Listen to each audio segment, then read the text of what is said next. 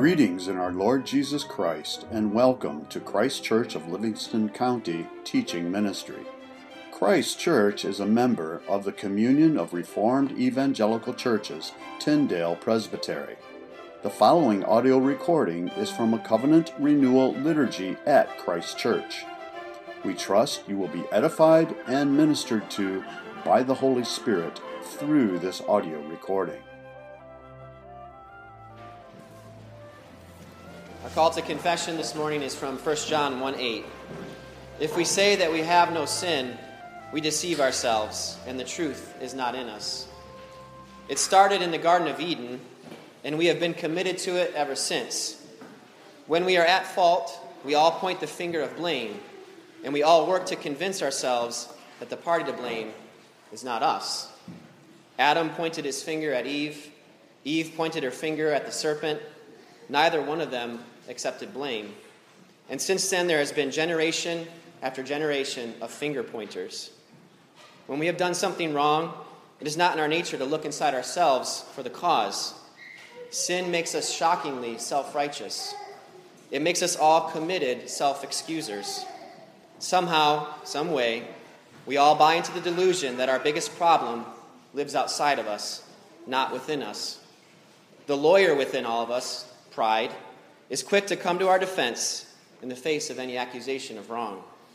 We become quite skilled at presenting the argument that what we have done says more about the flawed people and dysfunctional things around us than it does about us. When our consciences bother us because of the faithful, convicting ministry of the Holy Spirit, we are all tempted to dodge blame by locating the cause elsewhere.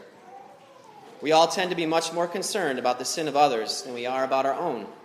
But the Apostle John says, if we say that we have no sin, we deceive ourselves, and the truth is not in us. Accepting blame, admitting our faults, taking responsibility for our actions are not natural behaviors for us. We cannot, on our own, produce a humble, broken, self-examining heart. Only the rescuing and transforming grace of God can soften our hearts. And thanks be to God, we are under that grace, not under law. His grace is at work in us. We don't have to justify ourselves anymore. Through Jesus, we are already justified. Through him, all our wrongdoings are forgiven. This grace should decimate our defenses and lead us to humble confession. It should silence that inner lawyer of pride. It enables us to forsake our own righteousness and rest joyfully in the righteousness of Christ. Only the grace of God, through Jesus Christ, can help us to stop pointing the finger and run to our Redeemer for forgiveness. Every moment we deflect blame, every time we make excuses for our sins, defend ourselves, or shirk responsibility for our actions, we show just how much more we need his grace. Let us then go to that throne of grace. If you are willing and able, please kneel with me as we confess our sins.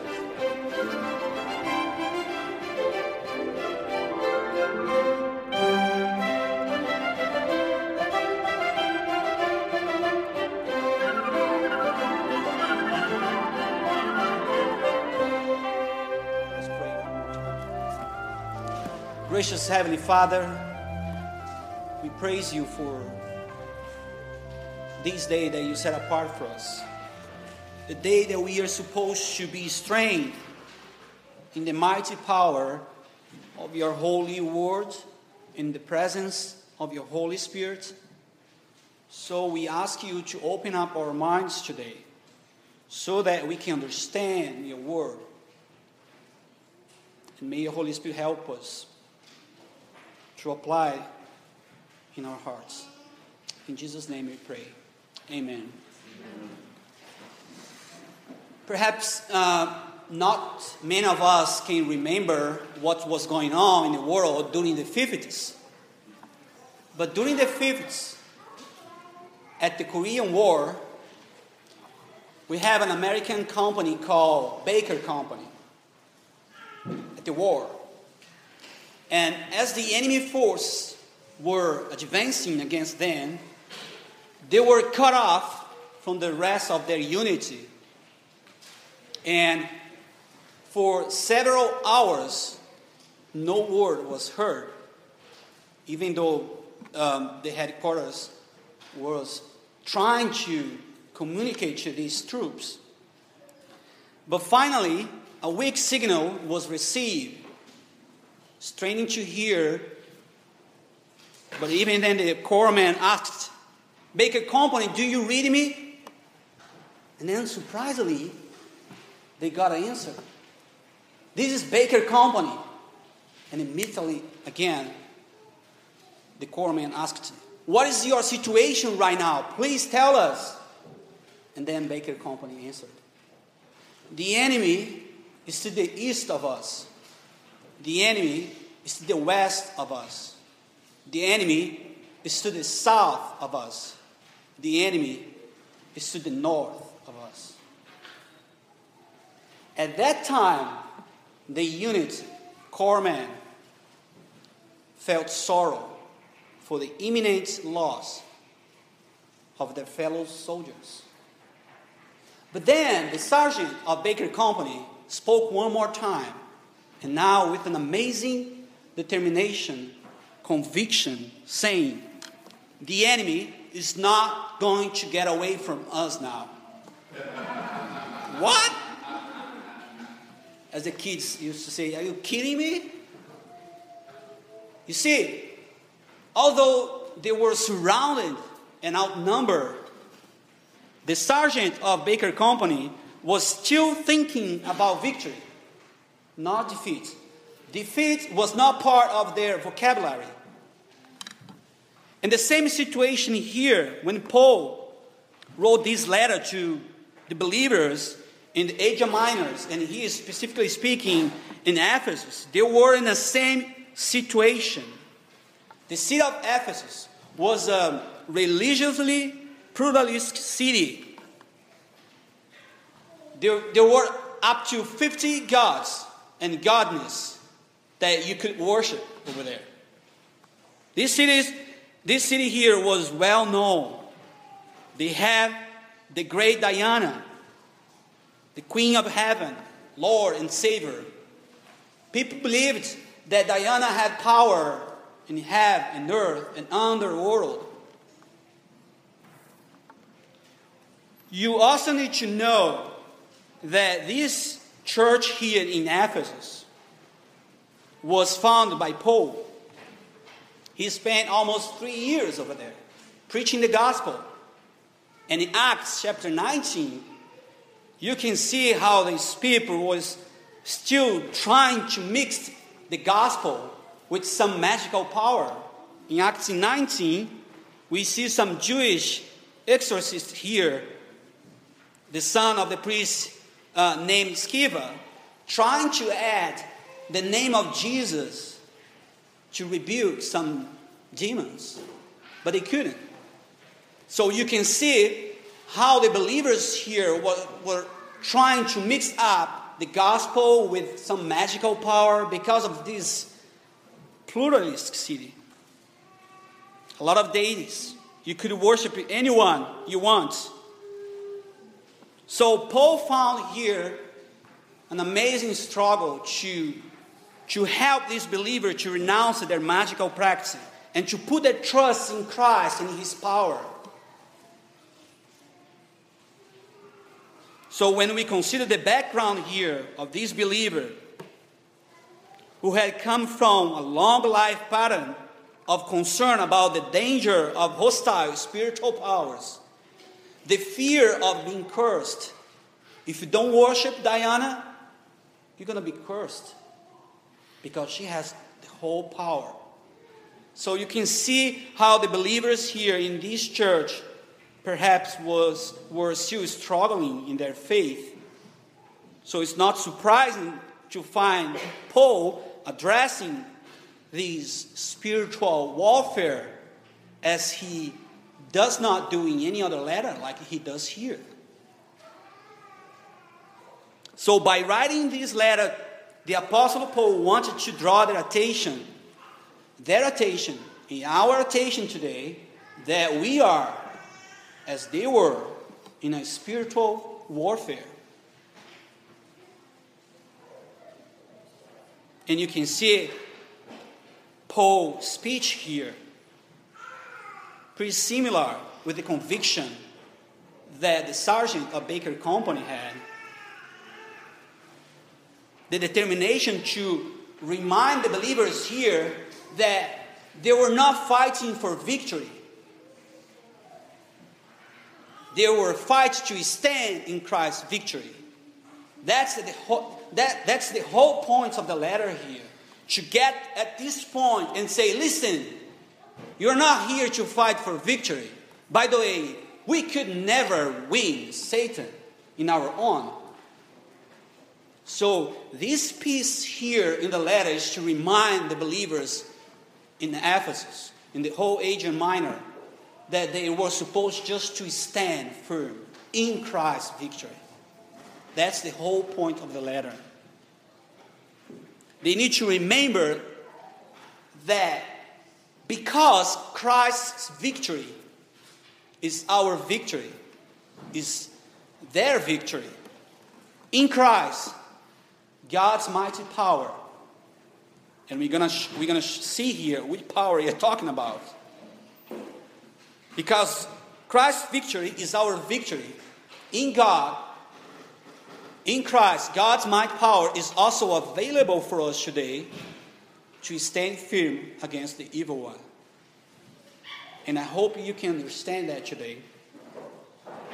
And we're going to see this reality here in three main points. The nature of our battle, the nature of our enemy, and the nature of our resources. And generally, just for you to understand how the whole letter points to this piece here, in chapter 1, 2, and 3, Paul explained the indicatives of the gospel.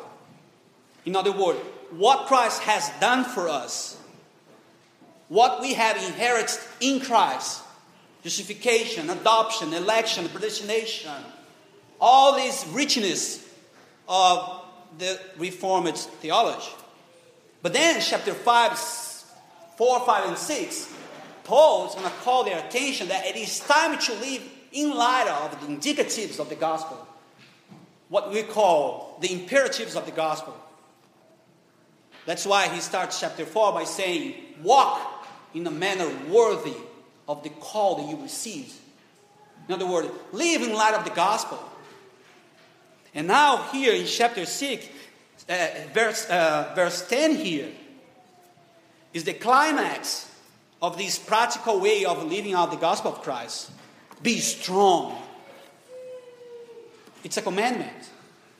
It's imperative here. So the nature of our battle. Let's look at verse 12 here.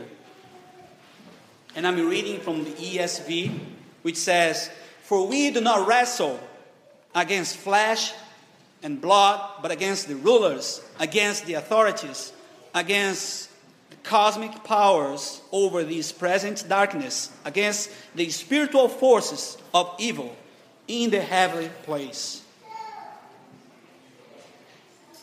The first thing here to notice is the contrast between two battles here.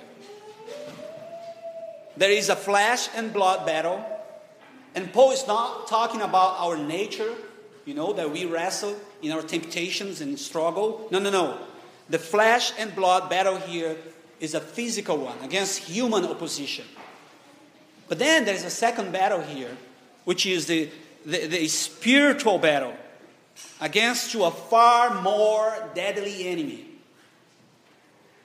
which requires a divine empowering from God. And another thing here to highlight so that we can understand the nature of the battle is that word wrestle. For we do not wrestle against this and that. We wrestle against the rulers. We wrestle against the authorities.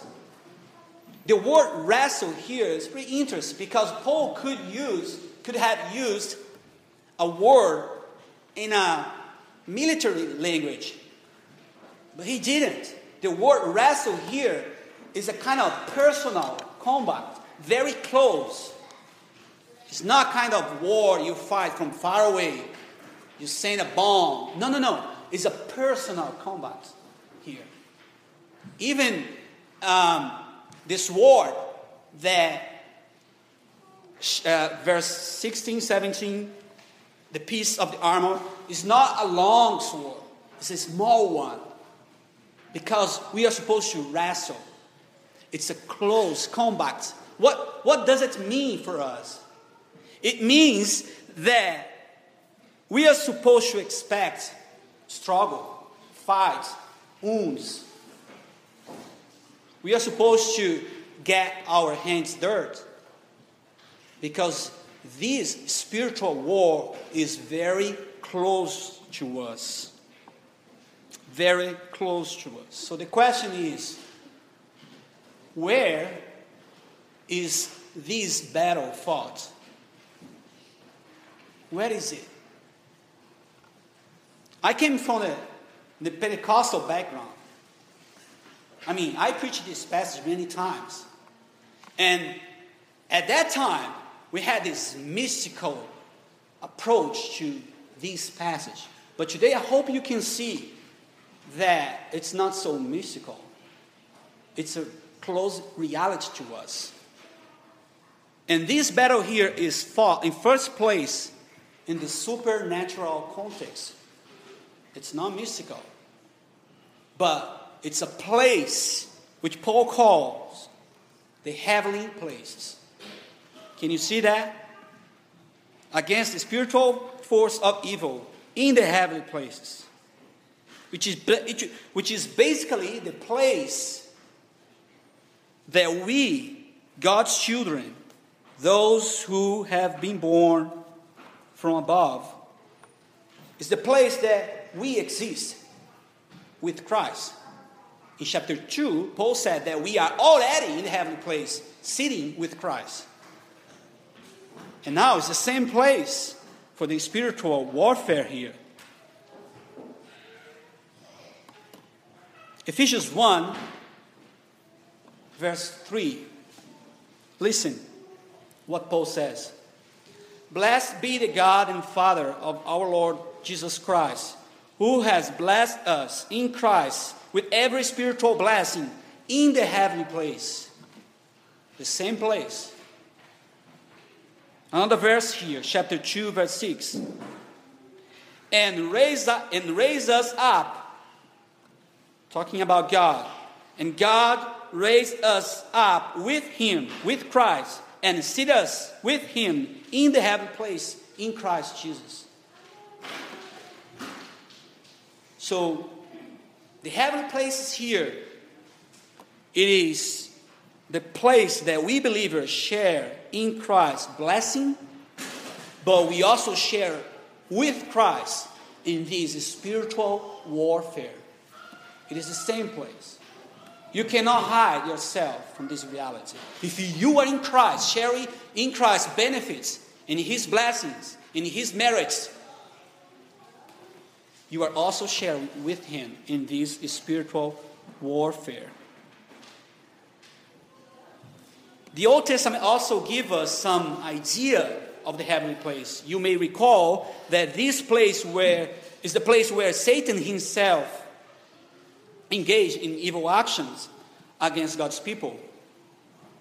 Remember Satan's allegation against Job, questioning his motivation. Later on, Satan charged against the high priest Joshua, who had his garments exposing his guilty heart. And finally, with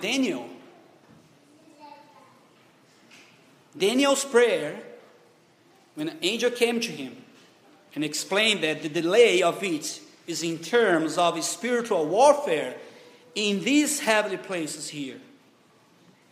So the heavenly places here is the supernatural context. But there is another context here. It's not explicit here, but it's implied by the flow of the letter. The other context here I call the ordinary context of our daily life. Paul had just spoke about husband and wife relationships, children-parent relationship, slave and master relations. And now he introduced this spiritual battle. You see, the spiritual battle, which starts in the heavenly place, also materializes itself in the ordinary context of our lives. In everyday relationship, in everyday conversation, in everyday situation, at school, children, those who go to school and now homeschooling, in our job, it's there. So watch out.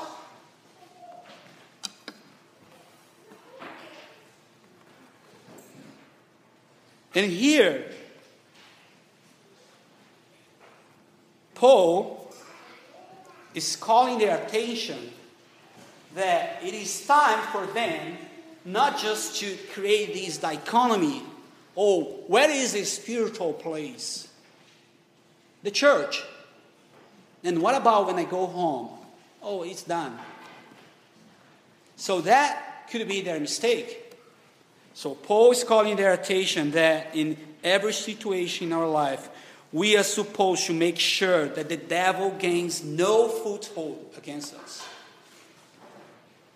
And the only way for the Ephesians to stand firm was by living out the gospel, the truth of the gospel in every area of their life. Every area of their life. As husband, as wife, as employee, as employers, we are supposed to watch out about what the devil is doing in the normal context of our lives. Our first fathers, when everything seems to be normal in their house, in the garden of their house, Satan came and tempted in the fall. So watch out the way you speak with your kids, the way you speak with your wife, the way you answer to your husband. It is there that we are fighting against the devil. So who is the devil? Who is our enemy here? You know, in warfare, the most important element is reconnaissance, investigation, survey, learning as much as possible about our enemy before we meet them. Verse 11 says, "Put on the whole armor of God, that you may be able to stand against the schemes of the devil." So who is our enemy? Our enemy is not our wife. May sound sometimes. It's not our husband. It's not our kids. It's not the government, first of all. Our enemy, as Paul is saying here, he is a schemer. He is a crafter, a deceiver, a deceptive. Revelation 13:11, John had this vision about Satan having two horns, looking like a lamb, but speaking like a dragon. In other words, the devil is all about appearance. It's all about appearance. Now, what Paul does not say here in this passage is how these schemes, the flaming arrows, as he called in verse 16, how these flaming arrows can be discerned or felt. He didn't say. But I think, given the broader context of Paul's thoughts and the scripture as a whole, there are many ways that the devil can set his attacks against us. For instance, by false philosophies, false religions, false ministry, false doctrines, false teachings. Ephesians 4 14, Paul says, so that you may no longer be children, tossed to and fro by waves and carried about by every kind of doctrine, by human cunning and craftiness and deceitful schemes. And when I was reading this passage here, in other words, Paul was calling the Ephesians to be aware of the doctrines, the teachings, the apostolic teachings, so that they can discern the false teachings. And when I was thinking about it, I thought, well, what is the strength, what is the power of the devil? Besides being an angel, fallen angel, we know he has supernatural power. But besides this supernatural power, what else gives Satan power to act against us? And the answer is one word: ignorance. Lack of knowledge. We don't devote ourselves to God's word to learn. And it seems that this reality of spiritual warfare is at odds for the majority of the Western world. Perhaps because of the secular materialist worldview, which denies the existence of supernatural powers, or at least their involvement in human affairs.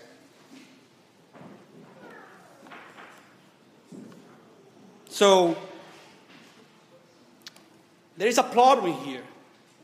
We Christians, if we deny this spiritual reality, we are going to expose ourselves. We are going to expose the health of the church to Satan's schemes. As Dr. Lloyd Jones expresses his conviction about this spiritual warfare and how the Western world, especially Americans, think about it, he says, I am certain that one of the main causes of the ill state of the church is the fact that the devil is being forgotten. All things have been attributed to us. We have all become so psychological in our attitudes and thinking. We are ignorant of this great fact, the existence of the devil and his fiery darts. You see, brothers and sisters, how foolish we would be to think that we are exempt from Satan's attack. We're going to expose ourselves much more. But I noticed that the opposite arrow at this point is superstition. And we have a lot in South America about it. Superstition and fear that leads people to see the devil everywhere. Everything is about the devil. What you have done? Oh, it's not me, it's the devil. What are you doing? Oh, it's the devil. So we want to find a balance here. We don't want to give Satan more power than he really has. But we don't want to undermine his power at all. We must respect our enemy, but not fear him. Become aware of his schemes, his methods, but not preoccupied by them.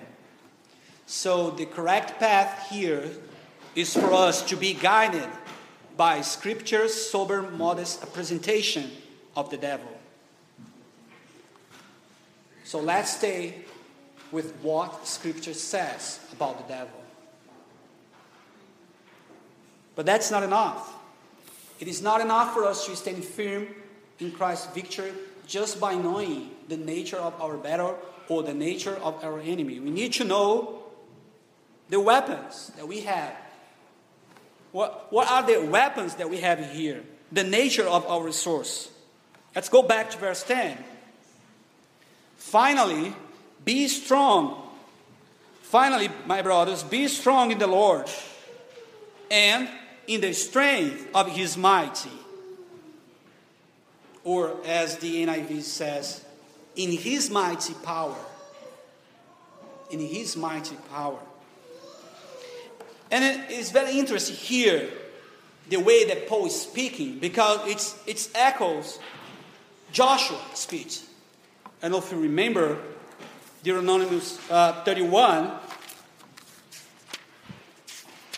You can turn with me if you want. Chapter 31, verse 6 and 7.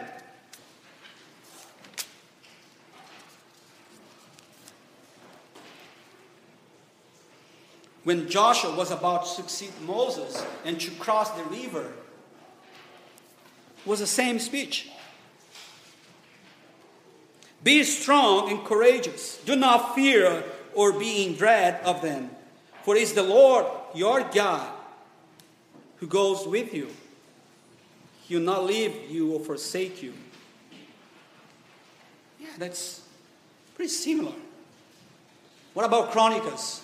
2 Chronicles. Turn with me, chapter 20. When Jehoshaphat was praying, surrounded, outnumbered, going to war, fearing. And then the prophets came to him and said, listen, 2 Chronicles 20, verse 15.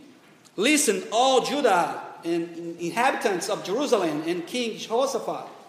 Thus says the Lord to you, do not be afraid, do not be dismayed at this great horde. For the battle is not yours, but God's. Tomorrow go thou against them. And verse 17. You will not need to fight in this battle. Stand firm. Hold your position and see the salvation of the Lord on your behalf, O Judah and Jerusalem. Do not be afraid. Do not be dismayed. Tomorrow go out against them, and the Lord will be with you. It's amazing how Paul seems to echo back to those passages, saying the same thing. Be strong. Be strong in the Lord, in his power. And what power is Paul talking about here? The Ephesians knew. They had read the letter as a whole. Chapter 1, verse 19, 20. Paul is talking about the power of God that raised Jesus from the dead. That's the power. In Romans, the same power, Romans 8, verse 11. It is the power personified in the person of the Holy Spirit who raised Jesus from the dead and now is living in you. That's the power. There is nothing mystical here, as I learned it before. No.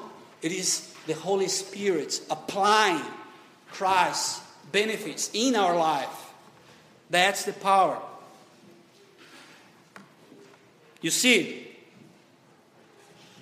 in the heavenly place, we share with Christ a spiritual battle, but we also share with Christ divine power.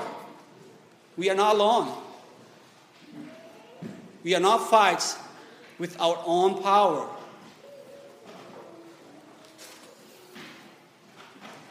As I said, these are the indicatives of the gospel. What Christ has done for us. Resurrection. The power of the Holy Spirit. Be strong in the Lord and the strength of his mighty. Can you see a command here? Be strong.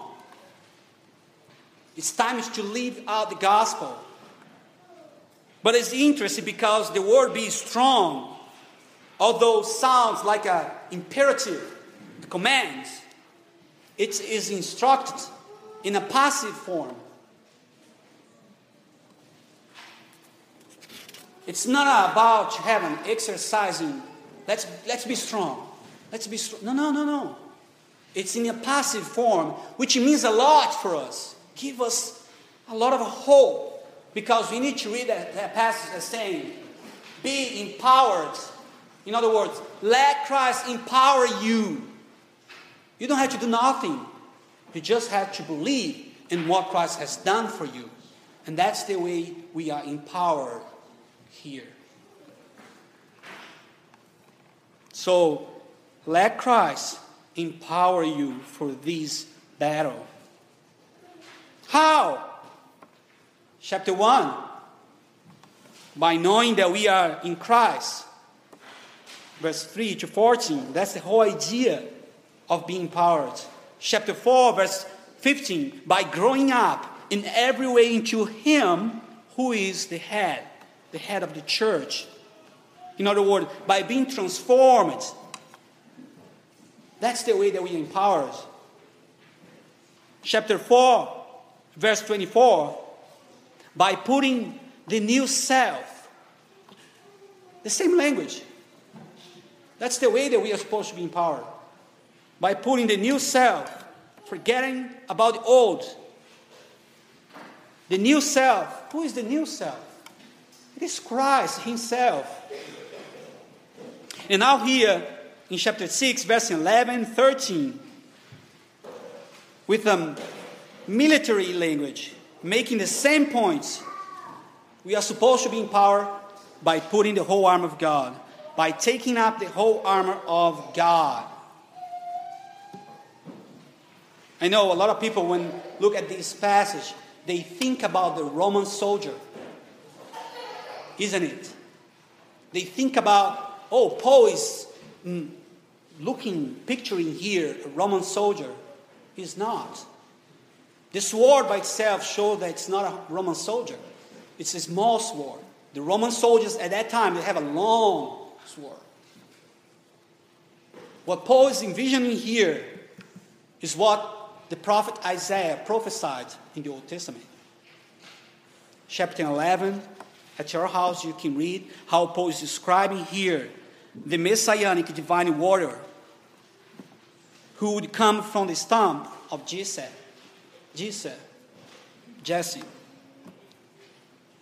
But more specifically here, Isaiah 59, verse 16, 17. Listen. He saw that there was no man. No wonder that there was no one to intercede. Then his own arm brought him salvation, and his righteousness upheld him. He put on righteousness as breastplate and a helmet of salvation in his head. He put on garments of vengeance for clothing and wrapped himself in zeal as a cloak. You see, Isaiah is anticipating what was about to come. And if we think throughout Christ's life and ministry, we can see that these words were fulfilled in Christ Himself. In other words, Christ is the one who proved the reliability of this armor here. This is the armor of God.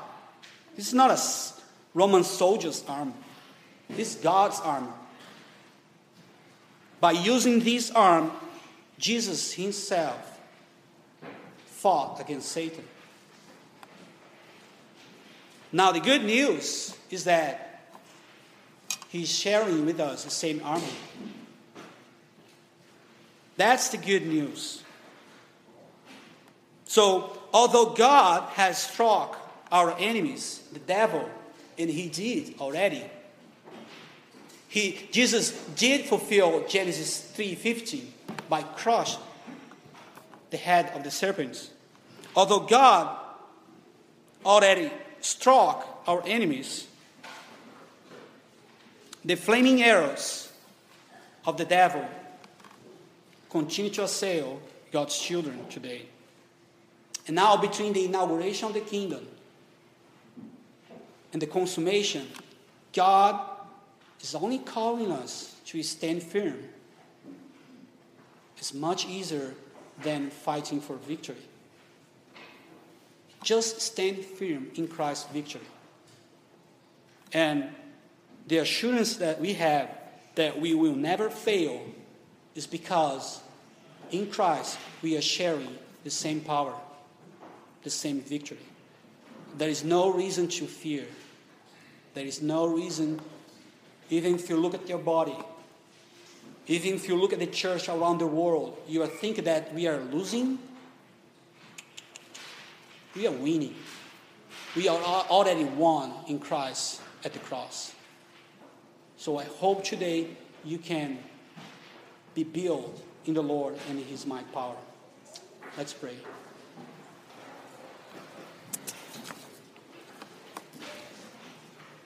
Gracious Heavenly Father, we praise you for your amazing grace, your call for us to stand firm in Christ's victory. We praise you because in Christ we not only share in His suffering and in this spiritual battle, we also share in His victory. We share in Christ your divine, mighty power. The Holy Spirit dwelling in us, guiding us, open up our eyes at our house, at our job, school, wherever we go. Please remind us that we are in a spiritual warfare. We are fighting not for victory, but just to stand in Christ's victory. In the age to come, we will finally share with the spoils of the war of Christ. So we praise you. We praise you for this amazing victory we have, although we not deserve, but you graciously has given to us in Christ. Please remind us, not just today, but tomorrow. Here at the church, it's pretty easy to stand firm. But in our house, in our job, school, in our relationship with wife and kids, and it is there that Satan will attack us. So help us, O Lord, to remind us of our weapons, that we have everything to stand firm. There is no excuse. And Satan is not going to get away from us, O Lord. So we praise you. In Jesus' name.